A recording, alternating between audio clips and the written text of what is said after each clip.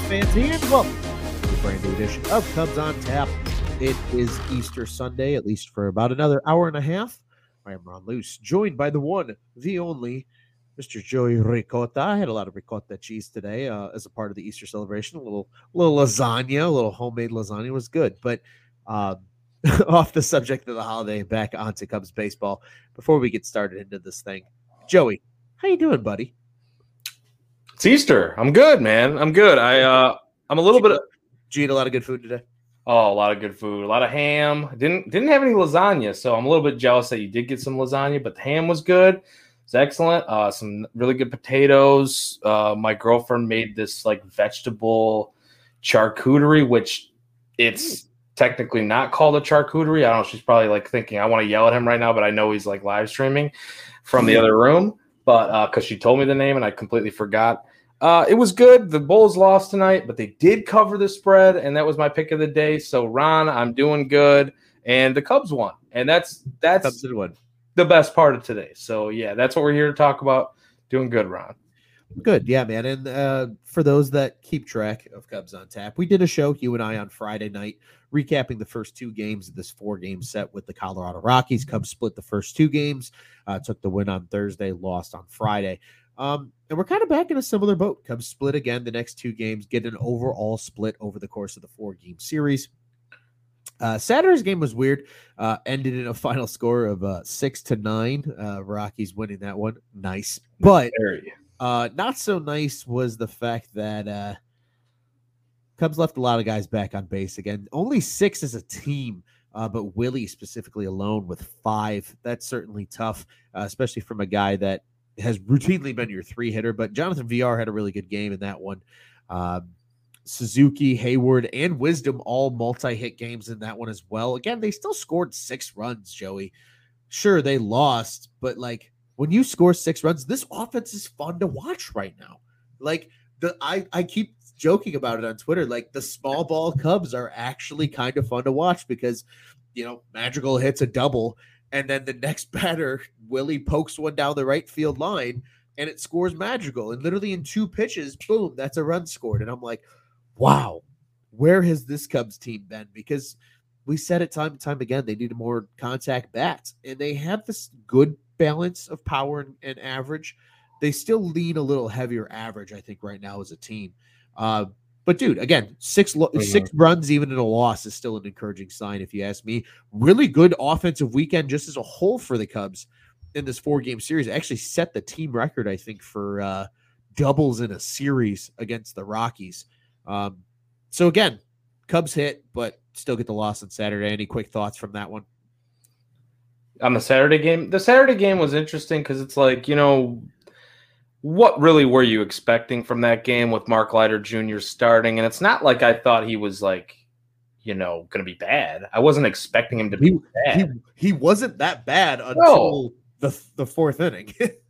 Yeah, that 4th inning, he kind of ran into trouble. Like second time through, right? Like you kind of saw, you know, he was getting some whiffs there. Like he was getting some whiffs there early on. I actually thought maybe, and we kind of talked about this before hopping on here, I thought maybe he should have thrown his curveball a little bit more. Because that thing, yes, it's a slow pitch. He throws it like on average at 71 miles per hour. I get it.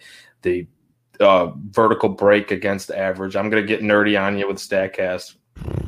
It's -2. It's not like it's like good compared to average for the vertical break because of how slow he throws it. It looks like it breaks more, but it looked like it was deceptive. It was deceiving them. I think he got a called strike on it and he got a whiff on it, and he only threw it like 3 or 4 times. So when you're doing that, it's like, okay, evidently this pitch is kind of throwing them off a little bit. So I would like to see him make some adjustments and maybe come back. You know, maybe he sticks around in this roster. I feel like this is kind of just a spot start situation, but we'll see where that goes here. Overall thoughts on Saturday. Hey, they hung around. They battled. And like you said, they were banging the ball around the yard, you know, so that's great to see. They didn't give up. 6-9, nice. You know, so a loss, even in a loss, we can find something nice about it. Always. And honestly, just to kind of piggyback on a couple of your points there, Leiter Jr. added to the 40-man. They actually DFA'd both Corey Abbott and Greg Deichmann to make room on the 40-man roster and Leiter Jr. was added to said 40-man. So, yes, obviously they had to do it in order to call him up for that spot start, but they wouldn't have invested in that in a guy if they didn't believe in what he's got. And I think we saw it over those first 3 innings. Maybe he's that kind of guy that you can have come out of the pen and give you, especially early in the season where we know starters aren't going to go as deep until they get stretched out. And even when they don't get stretched out, maybe you see the Cubs have more games with like their 5th starter where maybe their 5th starter is only going 4 innings and then they're piggybacking with somebody. All of a sudden now, Leiter Jr. has this potential of being a piggyback guy because he's shown he can go distance and have good stuff over more than just 1 1 1/3, 1 2/3 innings. So I think that's a big point to take into account. And again, yeah, they're fun. They're slapping the ball around the yard. Like they're being competitive. And this team hasn't quit. They really haven't gotten the shit wrecked out of them at any point in this series. Like even when they've lost by significant runs, Friday being a good example, they still somehow found a way to like kind of fight their way back into the game. They made it interesting. Yes. I never feel like with this team, Ron, they're never out of it. So far, right now, I don't feel like they're out of any game. They're never out of any game so far. And that's the thing is like, baseball is baseball. You're going to get your losses. But if you can stick around and at least be competitive within a game, that is an encouraging sign to a team that's going to do good things throughout 162 games. Because you're going to have your highs, you're going to have your lows. But if you're consistently battling and you're at least in the game, more often than not, it's going to go in your favor then because you see a lot of these teams just not show up. We saw the Cubs do it for a very long time. When on some days they lost, they just didn't show up. They struck out 17 times as a team and just, maybe got 2 or 3 hits and one of them was a home run. Like that's just how the old team would operate on a bad day. Now, a bad day is us sitting here saying, yeah, they lost by 3 runs in a high-scoring game in Colorado where they came back kind of and fought and made it very, very interesting late. That's all I can ask for out of a ball club in that scenario. So agree with you. I think Saturday is a perfect game. We're like, hey, they did some good. They did some bad. We keep it moving. But like you said, on Easter Sunday, we get to talk about a Cubs split and a Cubbies victory, 6-4 over the Rockies. Drew Smyly, dude. Can we please start there? Because so far, these first 4 pitchers that have come through the rotation for the Cubs have been very good. Yes, Stroman ran into trouble yesterday. You brought up a great point about guys that rely heavily on movement struggle in Colorado sometimes because the break isn't there the same way. Sometimes being a gas pitcher in Colorado actually benefits you. But so, Stroh has a rough start. But he's had 2 overall pretty good starts as a whole. As a Cub so far. Justin Steele has looked very good through his first 2 games. Kyle Hendricks, we talked about the struggles. He always struggles against Pittsburgh for some stupid ass reason, but we addressed that already, but still had a great start when we were in attendance for opening day. Drew Smyly has now put together back-to-back incredible starts. Scoreless baseball. Sure, he's not striking guys out in an alarming clip. Only 5 strikeouts through 8 2/3 innings now. He had 4 in this last one, though, right? Looked very good today. That's what I was going to get to. It only had 1 strikeout in Pittsburgh, but induced 11 ground ball outs and was still very effective in 5 innings of work. Today, just 4 2/3, but only 4 hits, no earned or regular runs. Only 1 walk today. I don't think he had any walks against Pittsburgh, so only 1 walk in 8 2/3 innings. That's incredible. And like you said, 4 Ks today. Like he had a little more of the swing and miss stuff, it seemed, in Colorado, at least that first time through the which is weird, but yeah. It is weird. Well, I think I think we've seen it a lot more. He's throwing a lot more of his breaking pitches. He's relying on that curveball a lot more. And it's kind of helping induce that weak contact, excuse me. But sometimes you're going to get swings and misses, especially when guys get aggressive, especially playing somewhere like Colorado, right? You're going to get aggressive at Coors Field versus, a heavy pitcher's park like Comerica Park, for example, in Detroit. So I think that's something to really, really keep an eye on. But I'm going to turn it over to you because I need sharing the excitement about Drew Smyly for me, because this was a guy, he clearly, not only did the Cubs clearly have an impact on him his first time with the organization when he was rehabbing before ultimately being traded, he wanted to come back and get a shot with this team after winning a World Series with the Braves and performing very well in 29 starts for the Atlanta Braves last season, you got to feel really good right now about Drew Smyly being your number 4 in this Cubs rotation, no? Absolutely. A number 4 pitcher that is giving us what he's been giving us. I know it's only 2 starts. Like, I don't want to get super high on Smyly yet because, like, we know that he's capable of, like, he's going to have some clunkers. Like, he will have some clunkers this season. And we're going to look at it and say, hey, he's our 4 starter or he's our 5 starter, you know? And if he's our 4 starter or 5 starter in this rotation and he's giving you quality innings like he is for the most part, like right now, no runs allowed. Like you said it. I mean, and you talked about it's very nice. And you talked about his breaking ball. Like his breaking ball, most of the seasons that he's pitched, he's thrown more. Like the fastball has been the most pitch that he's thrown. Yep. Gradually over the years, the last few years, he's thrown that curveball just a little bit more here these last few years. This year, it's his most thrown pitch. Like he's throwing it in each start. He threw it a little bit less, I believe, in this start than he threw in the first start against Pittsburgh, but he still threw it more than any other pitch against the Rockies. That even his 4-seamer, like it used to be his 4-seamer was his most thrown pitch. And you talked about the curveball. I think it's paying massive dividends.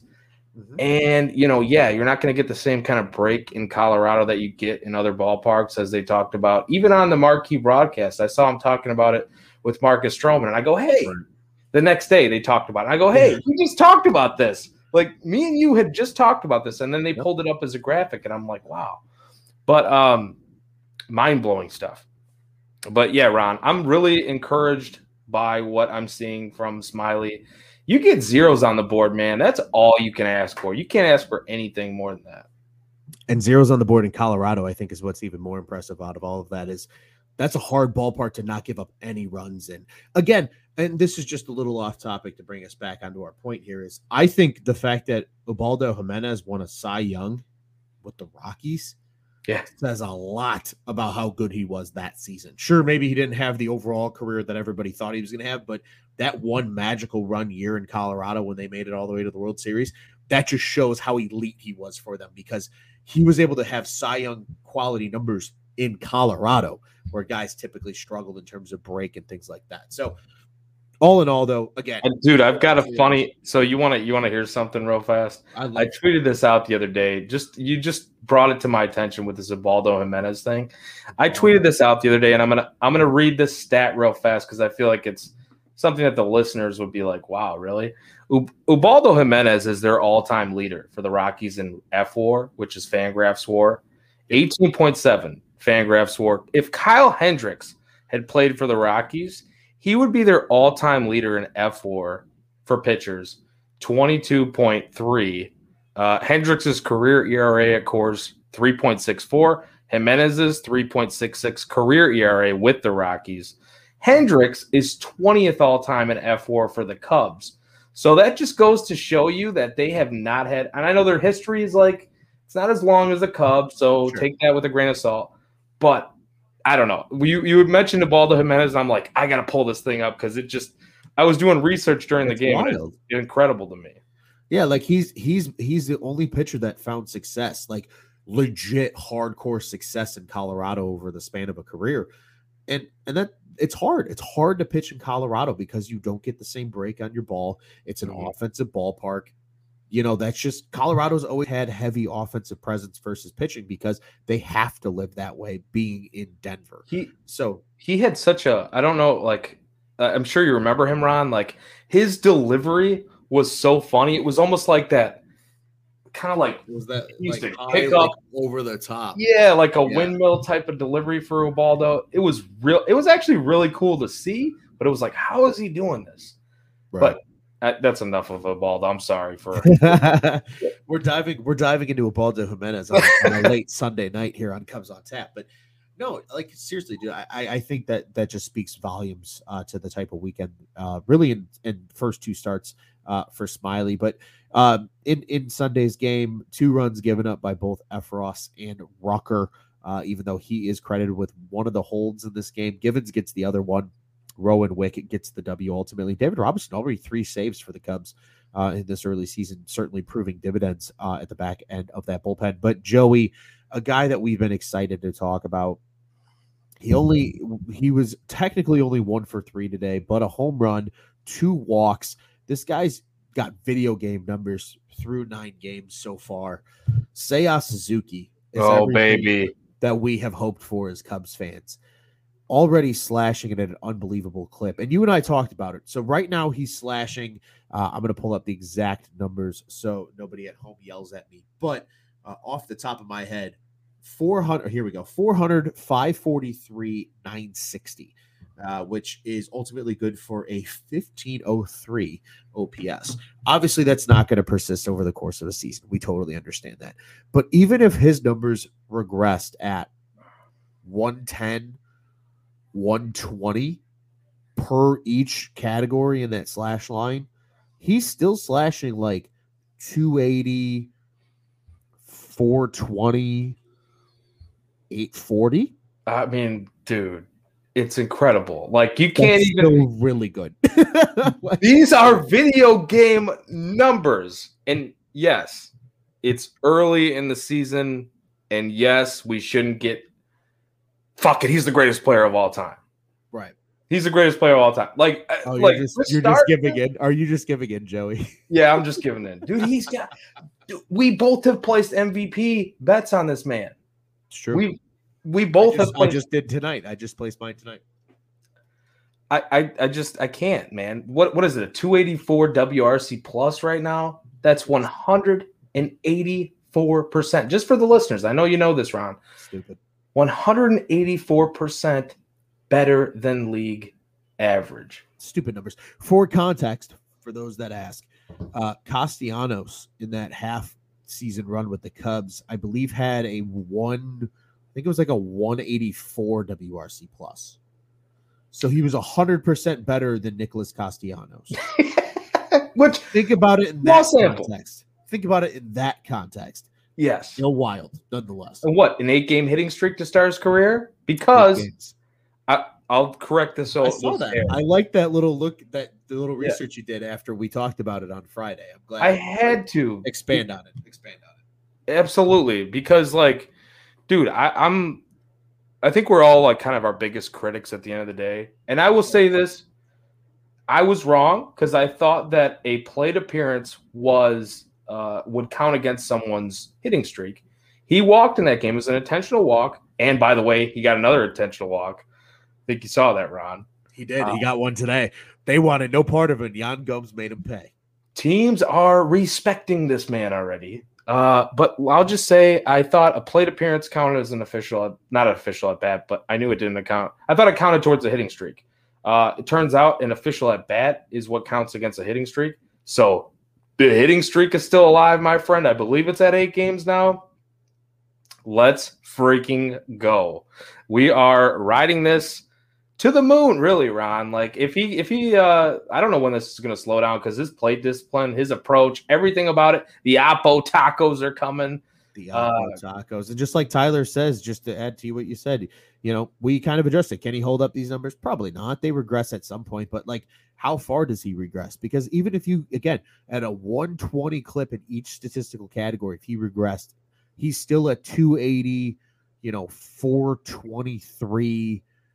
840 guy. Yeah. And that's still stupid video game numbers. Like, that's if he regresses that much. And the slug might suffer the most, but even if he still slugs 820, still stupid. Again, still video game. Yeah. And a lot of that is his impressive discipline at the plate. And, here it is. 40 swings this year. This was the stat. I saw this.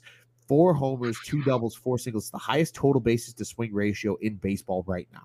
Just feed it to us, Tyler. Tyler, thank you for that comment. Yeah, like you say a freaking Suzuki. This guy's getting people excited about Chicago baseball. And you and I kind of briefly touched on it, just bullshit before we got on the show, is he's only making $17 million a year. Again, regression is going to come. But if you look around the rest of the league and guys that are making $17 million a year for multiple seasons, he's the only one that you can kind of sit back right now and be like, that's probably the biggest value contract at that number. 100%. 100%. He is outdoing his contract by the game right now. By the game. He is outdoing his contract every single – no, I take that back. By the plate appearance. He is outdoing – seriously. When you walk – you're not wrong. You're not wrong. When you walk at the rate that he's walking at and putting in such a good at-bat every time like he is, I mean, this guy, Ron, like you said, we talked about this. If he continues – a little bit of regression obviously is coming. Like, let's not go over the top. Regression is coming, people. Like, let's just prepare. At some point, it's coming. Yeah, we'll prepare for the regression. But if he produces like the rate that he's showing he's capable of over the course of the season with this play discipline, this is a $30+ million player a year, or at least 25. There's no freaking way. At least 25. At least 25, and it's not even close. Like, you were getting him at an $8 million bargain minimum. Yeah, and $8 million a year can land you a couple of very meaningful players that can really, dictate how a season goes. Again, it just goes to show that the Cubs sold what Chicago and being a Cub is, and that helps. And it's worth the 20 million or 25 million or 15 million, whatever it was that they paid in terms of just the transfer fee, but he's worth every single penny of it. The guy's a professional hitter. We've said it. Juice has said it with us. Joe said it with us. He's a professional hitter already because he is so many years into his playing career. He's 27. We say already, quote unquote, but again, you got to remember how early they start in Japan. These guys are playing, at their quote unquote major league level at like 17. So, he's 27. He's prime age. And he's a grown-ass man. And look at today's home run. He just takes that thing, flicks the wrists, takes what he's given. That's what's so impressive. He takes what he's given. He just pokes that thing out to right field. Yep. And it gets enough steam to just clear the wall. And sure, you might be like, well, it's a cheap home run. What's more impressive is he knew what to do with that pitch. Worst case scenario, that's off the wall and it's a double. It's a double. If that, who cares if it's scenario? Like, who cares if it's a cheap home run in Coors Field? And, like, that's actually a pretty big ballpark. But, like, cheap home run over there, okay, fine. I get it. But, like, he did what he was supposed to do with that pitch. And, like you said, that's all you can ask. And I love what, like, Joe Maris said on this podcast when we were, like, a couple episodes ago. Every at-bat that he gives, dude, is must-see TV. You're not on your phone. Like, 100% spot on with that comment. Yes, you're watching. He's a player worth watching right now. I'm already daydreaming. 27th is my birthday, so I'm already daydreaming about what a 27 jersey looks like in my closet. I almost bought one opening weekend when we were down there. If I would have saw one, Ron, I would have. I didn't see one. I was not smart. I saw one, and it really made me want one really bad. Because, again, this guy he feels like he's going to be a part of the present and a part of the future when this team continues to be competitive going forward. And he seems like a guy right now that as long as he continues to age and that bat discipline and strike zone discipline continues to exist in his game, he's a guy that you can still justify paying good money to, even more than he's making now, potentially at 32 years old. Because I think that bat can age well. And if the DH continues to be solid, who's to say this guy can't be a late career DH all the time and still just be a professional hitter? Ron's already shouting the extend Seiya. Ron's already saying extend Seiya. Yeah, right. The argument's already being made to extend Willie, and I'm already telling people 4 years early to extend Seiya. But hey, again, it's early, but it's nice as a Cubs fan when I think all of us kind of had this expectation that we might be going into the season not excited about a whole lot. He's something that we can get very excited about, I think, right now as Cubs fans. And it's fun. He's fun to watch. Again, Joe, like you said, Joe encompassed it perfectly. He is must-see TV every time he's up the bat. Definitely, man. I can't add much more than that. I mean, honestly, it's like when you watch this Cubs team, we are just kind of like, we want something to get excited about. We want something to cheer for. We desperately want the Cubs to be a contender every year. We want them to win the World Series every year. We are the ultimate optimists as Cubs fans. Like, Cubs fans, that's just how we are. That's how we're born. That's how we're bred. That's how we've We've always known. We operate, yeah. Yeah, we always know this ultimate optimism thing. And like the thing is, yes, are we being a little bit optimistic with, he's going to be the MVP, he's the greatest player of all time? Of course we are. But like at the end of the day, when you see what he's been able to do just in this short amount of time, when literally everybody has said this guy is going to be, it's going to take a minute for him to get accustomed to things. It's going to take a minute for him to, get acclimated here in the United States. And then it hasn't. Like, it's just really impressive, man. And he's somebody that Cubs fans can just latch onto. Like, he is right now, not only is he the best player on the Cubs, if he continues this just like he is, or like somewhat continues it, but he's a guy that I was actually listening to somebody else, and I would love to give credit for this. It might have been on the radio, but I was listening to somebody else talk about comparing the numbers of Chris Bryant and Seiya Suzuki at the end of the year. And I do desperately want to do that exercise now at the end of the year with Chris Bryant and Seiya Suzuki. And I'm not saying that Seiya is going to finish with a better year than Chris Bryant because he's in Coors Field too. But you're saying he's going to finish with the better year than Chris I'm just saying at his price, if he finishes with the better year than Seiya, or with a better year than Chris Bryant, do we really miss Chris Bryant? And it's not just him. It's also like you also lost a couple other guys. I'm not singling him out necessarily, but what do we like Chris Bryant for? And Anthony Rizzo. We liked them because they were high on base guys. And they did have a pretty solid approach. Like, yes, Chris Bryant. Do they have the same knowledge of the strike zone though that Seiya Suzuki has? I don't know. I don't know, man. This guy is so advanced. I don't know. I don't know if they have the same knowledge of the strike zone or the discipline to lay off like Seiya does to this point. And he's going to see some shit. He's going to see some stuff over these next few months. But right now it looks good, man. It looks really good, man. And it's a high that we're going to continue to ride as Cubs fans because he is just so much fun to watch. But again, Willie got a home run today. Good to see, even though we mentioned kind of struggled again. 5 guys left on by him alone today. Nick Madrigal, I think, encouraging a 3-hit game today. 3 hits, 2 runs scored in 5 at-bats for Nicky, 2 strikes. So that's always good to see. And again, Yan Gomes, a guy that's going to fill in as a catcher, currently batting .385, obviously in limited work, but 2 for 5 today with an RBI.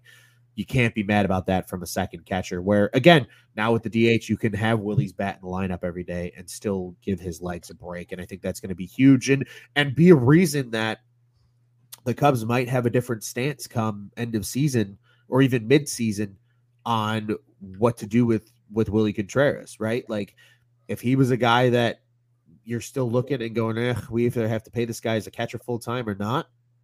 Maybe that changes now because of the DH. And maybe because you want more guys that have positional versatility, maybe you start saying Wilson Contreras play first base and left field every once in a while just to conserve those knees, still keep the bat in the lineup and still allow another bat to be in the lineup with the DH position. But Joey, I have no more thoughts about the game.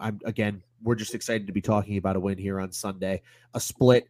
But there's more games to come ahead, and we will get to those here in a second. But I want to give you a moment to share any final thoughts about the final 2 games in Colorado, the series as a whole, whatever you're feeling.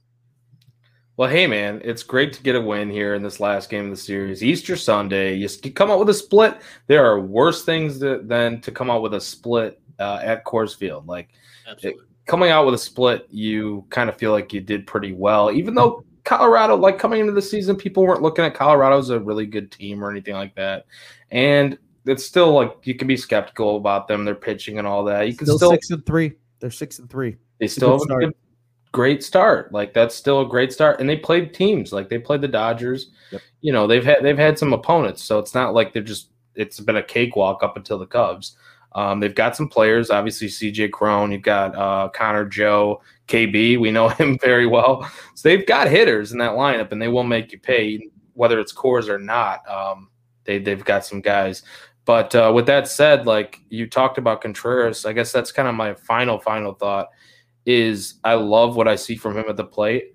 And we talked about this on the last episode. I think he could be in for the biggest season of his career at the plate. And I think he is locked in at the plate. The problem is, I think when he gets guys on base, this is 100% theory right now, is I think he is, because he's in the final year, right? I think he's putting himself, final year of the contract, I think he's putting himself under a little bit of pressure when there's guys on base, and maybe potentially that's causing him to have some issues as far as leaving guys on, grounding into double plays, all that sort of thing. But he is locked in. Like when there's nobody on base or when it's like guy on first base, Willie is like, he's kind of on it right now. Like he is, I mean, the home run today kind of solidified that, but he was hitting the ball hard in Pittsburgh as well. Like he had a pretty good series. So other than Saturday, wasn't really, I think he was 0 for 4 on Saturday, I believe. But no, man, Willie, that's just kind of my final thoughts, is just like, if I could talk to Contreras, just, hey, settle down. You don't need to be like, you're locked in right now. You know you are. Don't try to do more than you can do. Like you can easily hit a double here. You can hit a home run here if you square it up. Just see the ball, hit the ball. Don't worry about who's on base. Yeah, see ball, hit ball. You do that, boo-boo, and all the good things will come with it. And our buddy Scott Crawford, Scott from Iowa here. Fun fact, every team the Cubs have played this year is at 500 or over. So, again, reaffirms our point. Yeah, the Rockies aren't some slapdick team that the Cubs are playing this early in the season, and vice versa. Like this is a good matchup between two really good teams that, at least again early on, look good, showing good signs. I will say the only benefit that I had of the weekend of CJ Cron was that helps the fantasy team. So I felt similarly about that. I felt similarly about Connor Joe, if we're being honest. Yeah. It happens. It happens. You get those every once in a while where like, ooh, well, at least it's your silver lining, really, when the Cubs get their shit kicked in, is when you have a guy on the other team that's a fantasy player as well. So, but it is what it is. Nonetheless, we will go ahead and look forward. Cubs split with the Rockies, but they have the Tampa Bay Rays coming up for a 3-game set back in Chicago. All these games at Wrigley Field. All 6:40 starts between Monday and Wednesday. And then they welcome the Pirates to Wrigley for a 4-game set then over the weekend. We'll look to that series after Tampa's, but just mentioning that a 7-game homestand coming up now for the Cubs before an off day a week from Monday, as they then venture out to play the defending World Series champion Atlanta Braves down in the ATL. So looking at that Rays series, Joey, pitching matchups currently are listed as follows. We have Kyle Hendricks against Shane McClanahan on Monday. The Rays coming into this one 5-5 after being defeated in the series by the White Sox on the other side of town. Rays got the win today on Sunday, but lost 2 of 3 to the White Sox. Tampa still TBD for their pitcher on Tuesday, but it will be Justin Steele, rocking a 1.93 ERA. That's cool and tough going into his start then. And then it will be the Stroh Show on Wednesday, taking on Rasmussen for Tampa Bay, who has been one of their kind of, I guess, guys that people are kind of hyped about a little bit this year. I actually just dropped him from a fantasy team because I was underwhelmed to start the year, but I needed a different pitcher. We won't get into all that mess. But nonetheless, Joey, thoughts for the series coming up against Tampa? Again, a very good team. They are 500 to start the season, just coming off a series loss to the White Sox on the other side of town. What are your thoughts going in for the Cubs? And they throw their 3 top pitchers in this series against a really good Rays team. The floor is yours, my friend. Yeah, I mean, like, get wins. Easier said than done. I mean, I know, like, that's kind of like get some dubs. Just get dubs. Just get dubs. McClanahan's very, very interesting to me. I really like his stuff. Good pitcher. Very good pitcher. I think he's going to have a hell of a year. Last year, his batted ball metrics were not as good, like hard hit rate, exit velocities, all that were not as good last season. So far this year, so far good. So far so good. He looks like the real deal out there, and if he could stay healthy, I think he will be. Rasmussen, you kind of mentioned him a little bit with, being kind of like a sleeper that everybody was on for fantasy. I do think that that's the case, like with Rasmussen. You were talking about Rasmussen, not McClanahan, right? When you were talking about that? About dropping him in fantasy? Yeah. No. Because on the same team, I have McClanahan, and he ain't going anywhere. Yeah, you can't drop McClanahan. I was gonna say, which that's what I thought you were talking about. I agree about dropping him anyways. This isn't a fantasy show, but no, man, I'm excited. You got Hendricks, you said, leading it off here. Let's see what he can do. Bounce back from that Pittsburgh series. Hey, throw some change-ups. Like, I understand that it's going to be cold. It's going to be cold in Chicago. Channel opening day. It was chilly in Chicago. Channel opening day. I love that. Be chilly tomorrow on Monday when the Cubs and Rays play. And you know what that means too? You throw some more off speed. Not that he doesn't always throw off speed. He will. But I'm just saying you throw even more off speed, a little bit more change-ups, kind of get back to that level of what you were doing opening day. Necessarily now that the film is out on the Pittsburgh game, but you kind of throw a little bit more change-ups. Weak contact. Dude, they're going to have weak contact when it's cold, right? Like, it's bound to happen. So you can't really hit the ball as far when it's cold. I want to see him dominate in this next start, fix get the command back. The command was a little bit off in that Pittsburgh game, and Pittsburgh has killed them over the last couple of years. Get some dubs. Win 2 out of 3. Take care of freaking Pittsburgh this weekend, and let's freaking go. We got a home. This is a homestand we should take advantage of. Let's come out on top. Well, I don't want to lose more than 2 games out of this homestand. I like that. A 5-2 record would be sexy. You at least want to go 4-3, though. Continue to stay above 500. That would give them 2 games above 500 rolling into next week when they take on Atlanta, then, if that is able to uphold. Excuse me. And yeah, I'm right there with you, man. Like, just get wins. This Tampa team's a little beaten up right now. They're kind of in a transition phase for them, right? Like, Austin Meadows was a key piece for them. He's gone. He's in Detroit now. You know, they're going through some new pitchers. Glasnow's hurt. Snell's not there anymore. They're trying to find that next wave of starters. Right now it is McClanahan, but really, if you look beyond that on the roster, there's a lot of question marks on that Tampa Bay roster. Luis Patino just, I think, got put on the 60-day IL like a couple days ago. So that's arguably your number 2 pitcher already gone for the Rays. They have a lot of question marks on that starting staff. It's about the Cubs continue to do what they've done all season long, which is score runs early. I think they've scored a first inning run in almost every game so far this season. I think only one that they didn't do that. Get on the Rays early, because if you get on them early and then you just pitch well enough to keep their bats in check, especially like you said, when it's cold, they have a very good chance to at least take 2 of 3 against a very good Rays team that a lot of people expect to compete for the AL East this season. They might not win it, but they're at least going to be in the conversation come year's end. Now's the time you get those wins out of the way, and then you got 4 games at home against a Pittsburgh team that you should beat in a 4-game set. Maybe all of a sudden now, like you said, Joey, you are setting yourself up for 5 wins here on the homestand.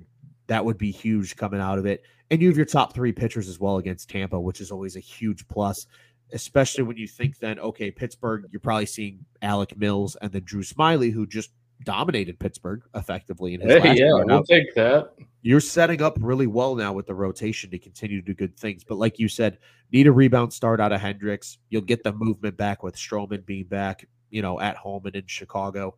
And Justin Steele just needs to keep looking like Justin Steele. Friend of the program is having a really outstanding start to his season so far. So I'm right there with you, man. Pitch well. Hopefully the bullpen shores it up a little bit. Certainly something that Ross is still figuring out with those middle guys. But you got Robertson at the back of the bullpen. Givens is right back there with him. Roberts overall has been very good, as has Efros. You have like 3 or 4 guys that you have some confidence in. They're still just trying to work through the other pieces there in that bullpen. But Joey, I need a fly the W pick from you for this Tampa series. Who do you got before we go ahead and exchange pleasantries before getting on here? Yeah, man, this is really tough. By the way, I want to point out, and there was a tweet, I think, by Michael Cerami. I want to say that there was a tweet pointed out. The Cubs are leading the league in batting average. They are 281 team just batting average. Incredible. And so you love to see that. It's important that people realize how well this team is actually hitting, I think. So, and not that we haven't talked about it enough, but I think that that's definitely worth noting there. McClanahan being the lefty, starting this thing off, makes me kind of want to go with a righty, because I feel like you take this game 1, a right-handed hitter. You take this game 1, you smack him in the mouth right off the bat. Smack him in the mouth. Just smack him in the mouth. Like, as Italian as it gets. Ron had his lasagna with ricotta cheese in it tonight. Yeah, so we're gonna get super Italian and just smack him in the mouth. I don't even know if that's a thing, but I'm gonna call it a thing. Right-handed hitter. That's where I was at. Right-handed hitter. Why don't we ride this wave with Wilson Contreras? Ooh, okay. I like that.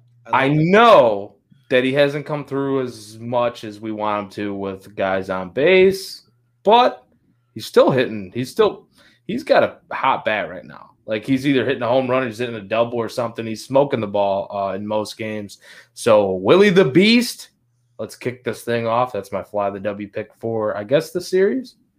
Yeah, for the series. Right. And we might still do a show during the series, ladies and gentlemen. We are kind of working out how we do shows and when we'll do them and things like that. We're at least aiming for Twitter Spaces, things like that. Trying to try some new things out this year with Cubs on Tap. But I like that pick. I think Willie's a good pick. Speaking of another righty, our buddy Scott Crawford here. Oh yeah, we didn't mention that. The Red Hot Doubles machine. Patty Wise had a nice series in Colorado this week. He needed that, if nothing else, for the mental. A lot of doubles, hitting the ball hard. If he can bring that back and apply that for the rest of the season, I think he's set for a rebound after his little bit of a slow start. And honestly, dude, like you mentioned the offense and picking guys here, and it's really easy to lean offense right now because if you look at outside of that Pittsburgh series where they only scored 2 runs in back-to-back games, the Cubs haven't scored less than 4 runs in any of the other 8 games that have been played this season. Or I'm sorry, 7 games that have been played this season.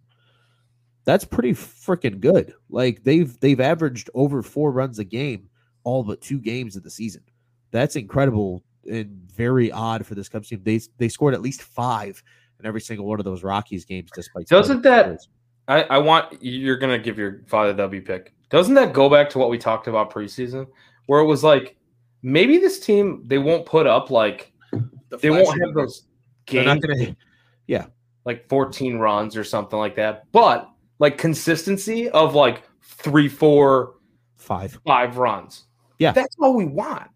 Yeah, very consistent. Sorry. Go ahead with your. And if you really think about it, they have 3 games this season that they've scored over 6 runs.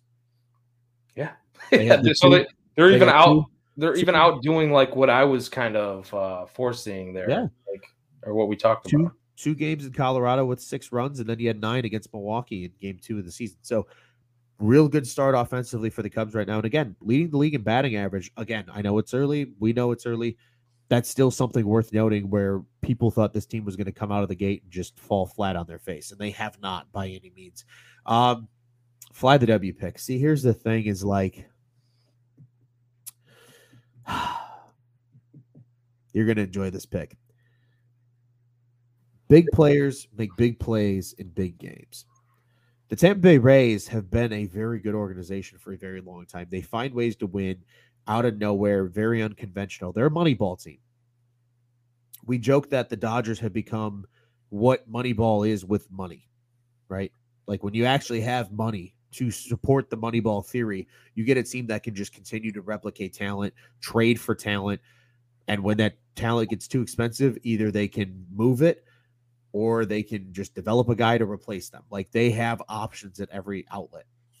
The Cubs are trying to get there, right? I think that's what the kind of the model is, right? This Moneyball model that eventually will hopefully have money behind it. Go take down the Goliath that has made this model work for so many years, even though they are one of the lowest payrolls year in and year out in baseball. Tampa is still a very respected team around the league, and everybody knows that if you disrespect them at all over the course of a season, they will bite you in the ass, and they will be in the hunt in the AL East at the end of the season. They might not win the division, but they'll at least be there. They'll at least be making noise. Go out this week and stick it to them, and you need your big guns in order to do that.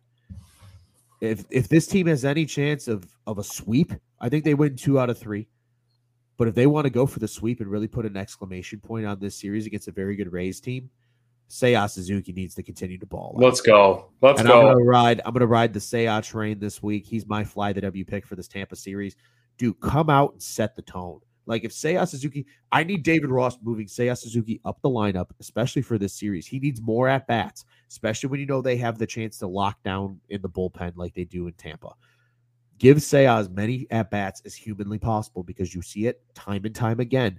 The dude doesn't swing much because he reads the zone so well, but when he does swing, it usually results in really good shit. Give him every opportunity to succeed. If he's not hitting above 4 in the lineup for more than one game of this series, I will be slightly upset with David Ross. He needs to be up there making shit happen. Seiya Suzuki is my Fly the W pick. Before we get there, Joey, you got something to share real quick before we start to sign off? Not much. I love the pick. I mean, if I would have been upset if one of us did not pick Seiya, and so I apologize that I could have just taken first pick. Hey, that's okay. First pick, yeah. Like Juice said, if I got first pick, I'm taking Seiya. You took Seiya, and I'm so glad that you did, and I agree with you. You need the big guns. Dude, yeah. Why is there a reason? I love Ross. Like you said, though, is there a reason why he's not hitting at least 4th every day? Like, at least 4th. My hypothesis is that Ross is just trying to ease him in, and by hitting him lower in the lineup, maybe there's less pressure. Maybe sense. That's part of it. I don't know what it is. Maybe he's just trying to find where guys hit best. I think Seiya's a guy where no matter where you put him in the lineup, he's going to hit. Oh yeah. And I think Ross knows that. I think he's trying to give some of these guys tryouts early in the season in kind of those 2 through 5 holes to find who he can supplement there. And then I think eventually, I mean, Seiya today, I think hit 4, or at least he hit 5 today. He hit at least 5. Okay, yeah. If he's at least hitting 5, I could live with that. But he realistically should be hitting either 3 or 4. At worst, he needs to be hitting 5. So we'll certainly see how that plays out over.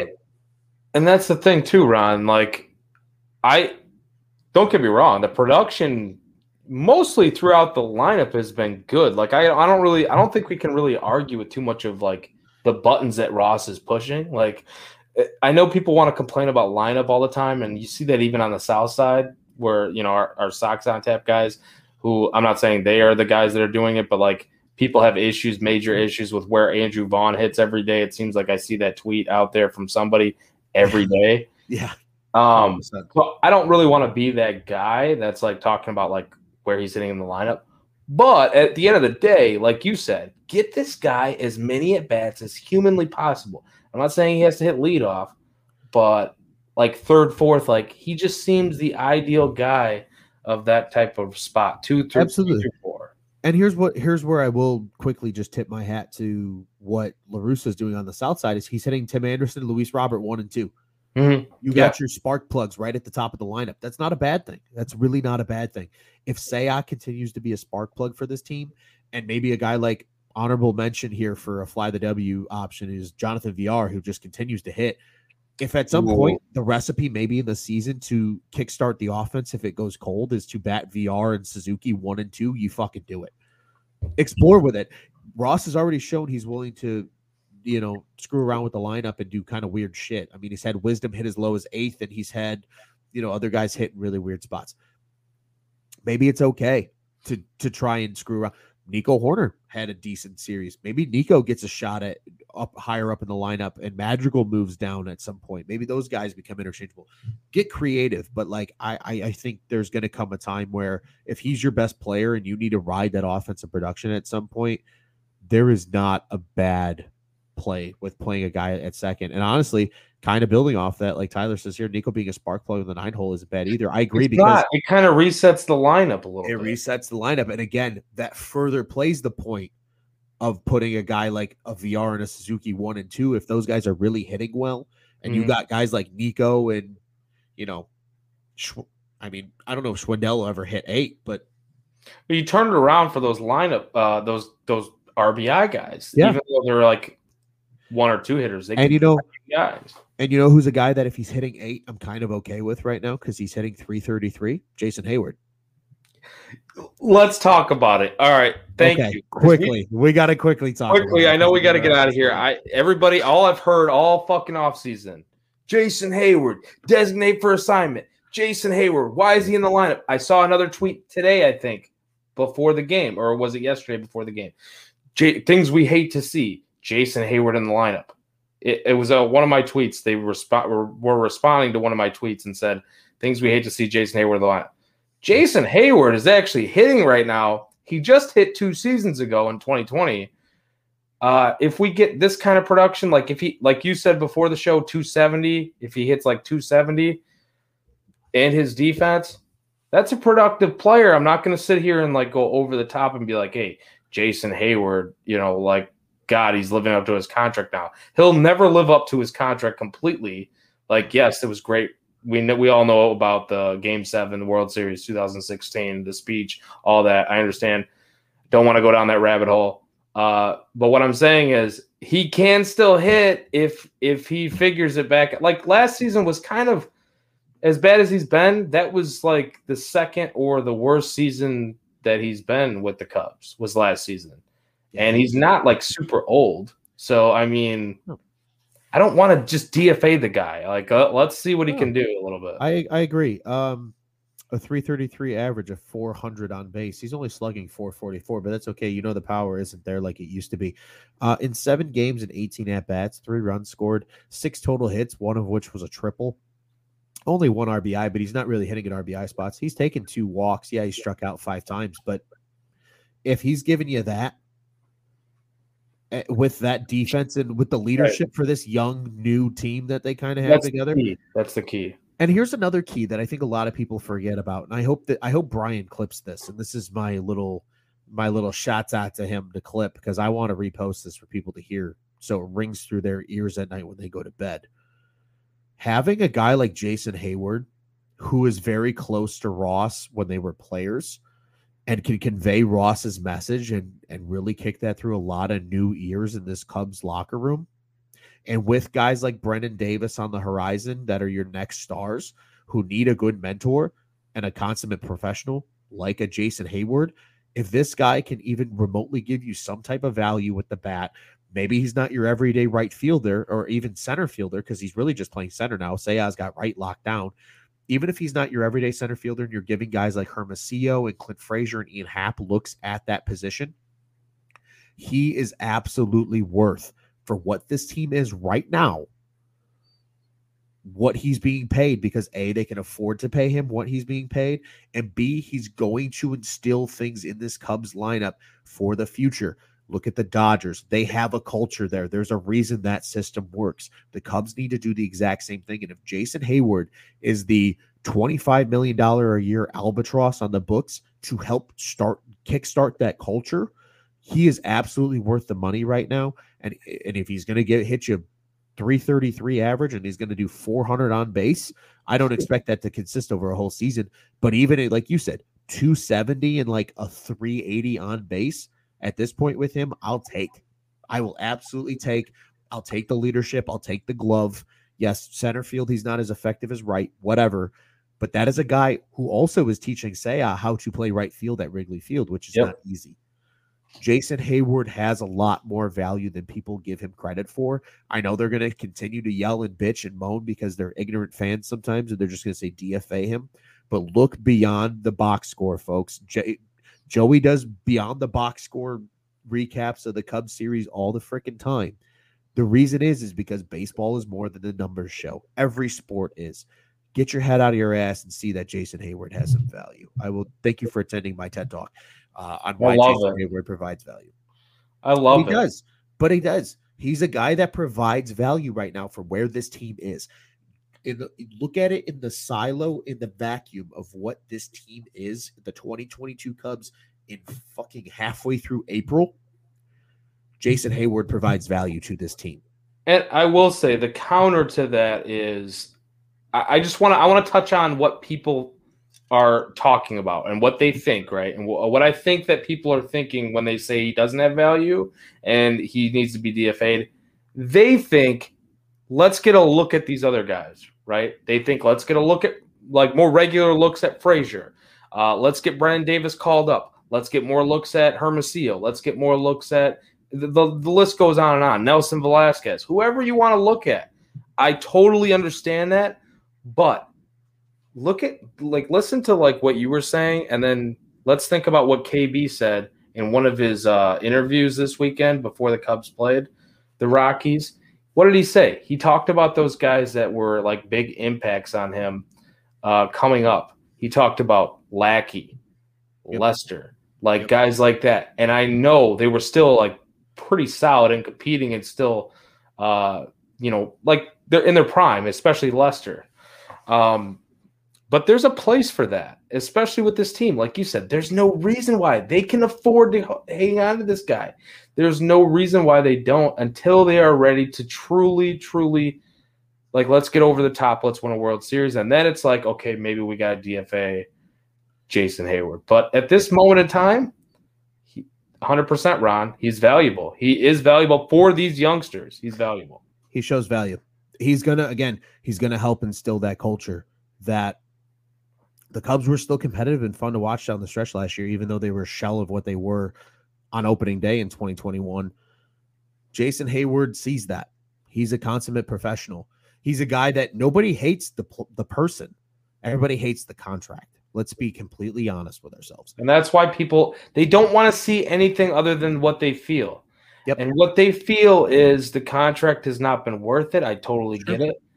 But when you look and you say, hey, let's take a step back and look at the numbers that you told us before you went on, your whole like value spiel, which I completely agree with. When you look at that, when you take a look and just look at the numbers, is he being productive this season? Yes. The answer is yes. Yes. So you can't just DFA a guy that is being productive because that would be bullshit. He's not hitting 150 something. Rafael Ortega is only hitting 150 something. He's hitting 333. Like, yes, it's not sexy the way he's getting the 333 and a 400 on base, but he's doing it. And that's all I give a shit about. I don't care if it's pretty as long as it's effective. Soft contact, fine. It's working. Yep, it works. And one last very quick thought before we wrap this thing up. Quick fire answer from our buddy Scott here in the comments. Odds on seeing a Killian start Thursday or Friday in Chicago, I say pretty close to 0. They're not going to rush him. There's no need to rush him. There's no need to rush anybody right now, especially because they're playing well. They aren't going to have to rush guys.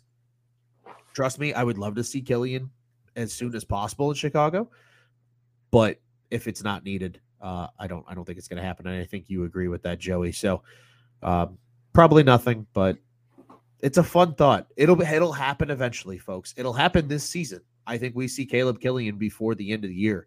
It's just it'll be a little while. Let the weather warm up in Chicago before we start talking about Caleb Killian starting games on the north side at Clark and Addison. I agree, Ron. Yeah, he's not coming up anytime soon. But I love the thought that like there's already excitement there too. Like what Scott's saying, getting excited about him is cool. I'm excited. It's good to be excited about the future with the Cubs team.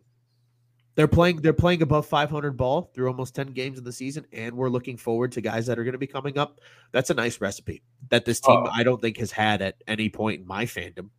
I can't remember this because even when they had the excitement of the prospects, they weren't playing good baseball. They were not playing good baseball. You had Javi Baez come up when they were literally playing. I don't remember what their record was going into. Like they were bad. They were bad. 14, that season, let's be honest, they were fucking horrible. Wasn't that a Mike? Or no, that was the lone our homeboy Ricky's Boys Don't Quit.